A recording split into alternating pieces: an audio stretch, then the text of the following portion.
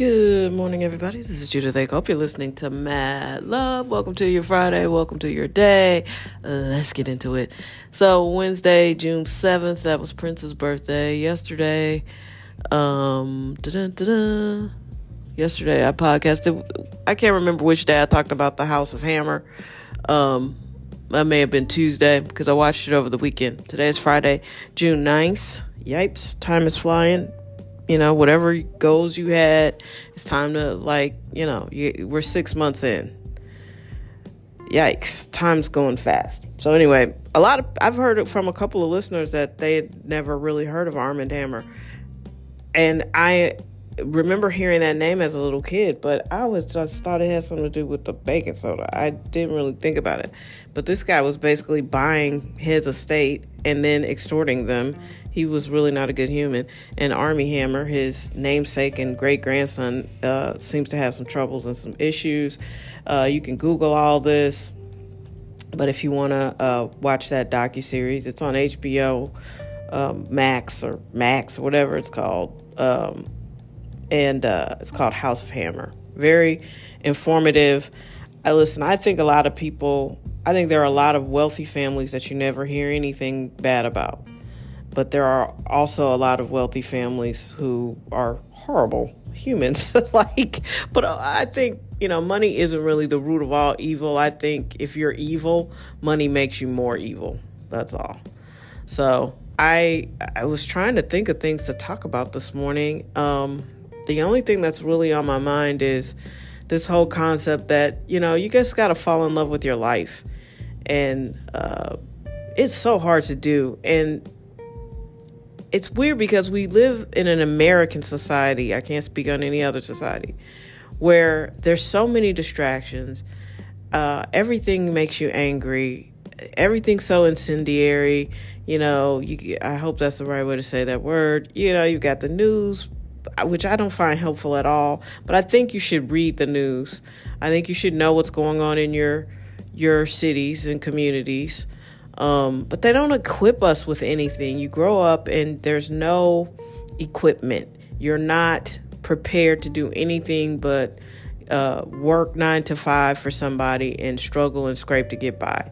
Even though there's plenty of evidence that the only way to truly be successful and financially free in America is to run your own businesses. But it seems like this complicated maze to get funding. And a lot of businesses go under because you're trying to fund it on your own. And, it's just challenging. And it's so hard. The blueprint of the American dream is to basically just work for other people and try to trade time for money and maybe get a house and maybe get a car. And I don't know. And I think the dream is changing. I really do. Because people don't want to be tied down with houses like they used to. That is not necessarily a badge of success anymore. People aren't necessarily wanting to get married and have kids and live in a house as the American dream.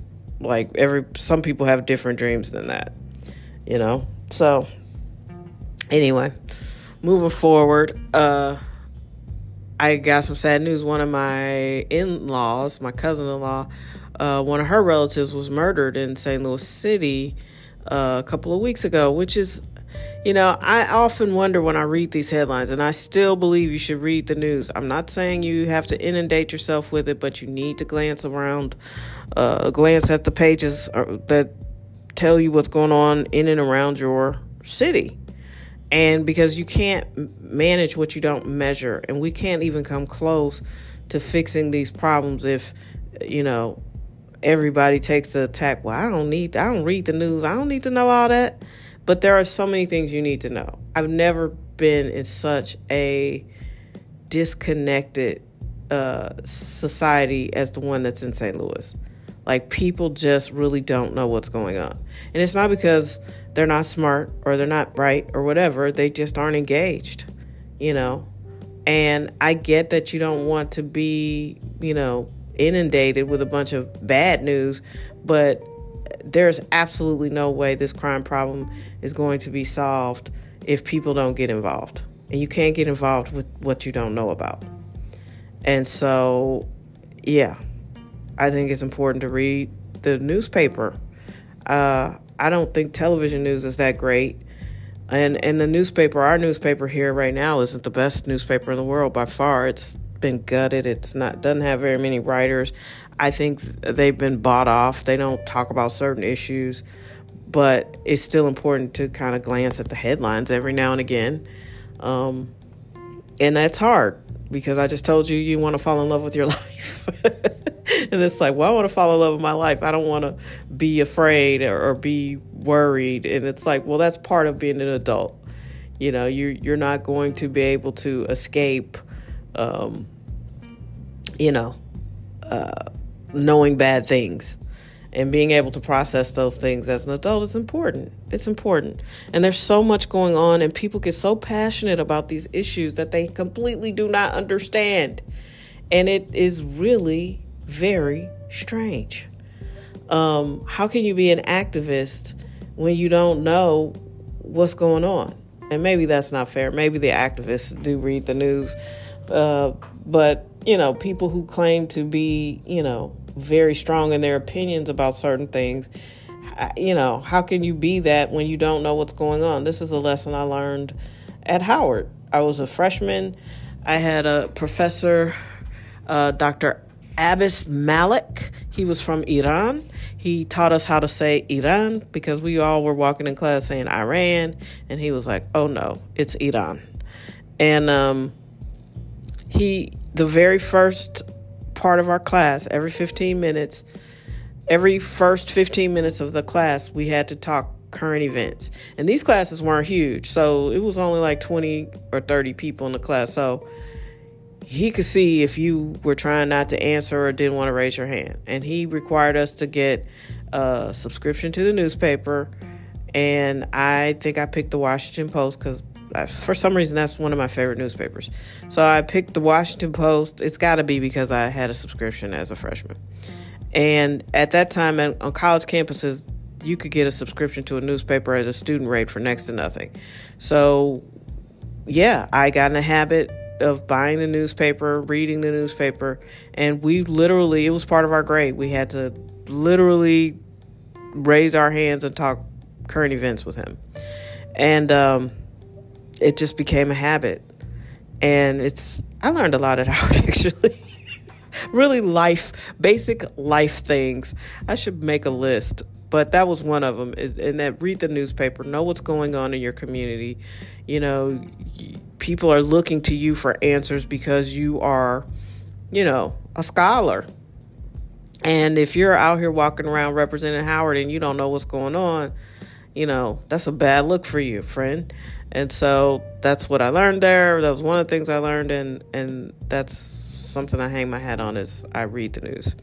So figure out what's going on in your community. We can't save our communities if we're clueless. And use your critical thinking skills, because some of the things you're going to read won't make sense. They will be illogical. They will be biased. But you know what's going on. You're smart enough to know that you have to interpret it for yourself, right? So anyway, I don't know why I went off on a tangent on that. I just believe that it's important. And I know way too many fantastic people who just have no idea what's going on in the city. I was explaining to my cousin-in-law who just lost her loved one, and I'm just trying to manage her expectations because she's furious. She doesn't live in St. Louis. She grew up in St. Louis, and she's like, I don't remember it being like that. I was like, it's nothing like you remember. These people are not the same. They kill you with all kinds of reckless impunity. They don't care if they have the right person. They don't care if it's somebody's granny in the house. They don't care. Like, people have shot up all kinds of environments. And I think it's largely because, A, they don't have a value system that's recognizable to older people. And B, they're impaired. When they're just singing about this music and drinking lean and smoking weed all day, and they're not. That's a lifestyle manual for some of these people because they're not natural born killers. A lot of these kids are just kids, and they're doing what this culture has encouraged them to do, which is smoke, get high, have a ton of sex, shoot at anybody who disrespects you, and make sure people know you're not the one, right? Don't fuck with me. I'm not the one. I'm going to shoot up your granny house. Listen, that's what's happening. A lot of these younger people, they don't have the same value system. And she's like, he was kind of in a life, but not about that life. Not so much to get gunned down in the middle of the day. And I was like, hey, I don't know, but it could have just been mistaken identity, or it could have been he was pumping gas and they didn't like the way he pumped gas, so they followed him and killed him. I don't know. Everything's on the table in St. Louis. And she was like, what? I said, yeah. And the circuit attorney wasn't even putting people in, she wasn't even prosecuting people. She was in nursing school while she should have been at a hearing. And she was like, what? And I was like, yes, it is wild here. St. Louis is crazy. Google it. Google circuit attorney in St. Louis. It is nutty. And people still wanted her in there. She would have won. She just won re-election. She would have won another election. And it's almost like you all don't even know what's bad for you. This is not good. This destabilizes your community. And you're so busy worrying about who's getting locked up that you're not worried about the victims. Because the victims most of the time are black too. It's deep. It's very, very deep out here. And we can do better. And we deserve a better city. That's the truth. And I just wish all the people who grew up here, who couldn't see themselves ever living here again, and they're living in these cities that they love, I wish they could find a way to just get back here and start voting and start, having their productive ass citizen kids be a part of our communities, because that's not what's happening now.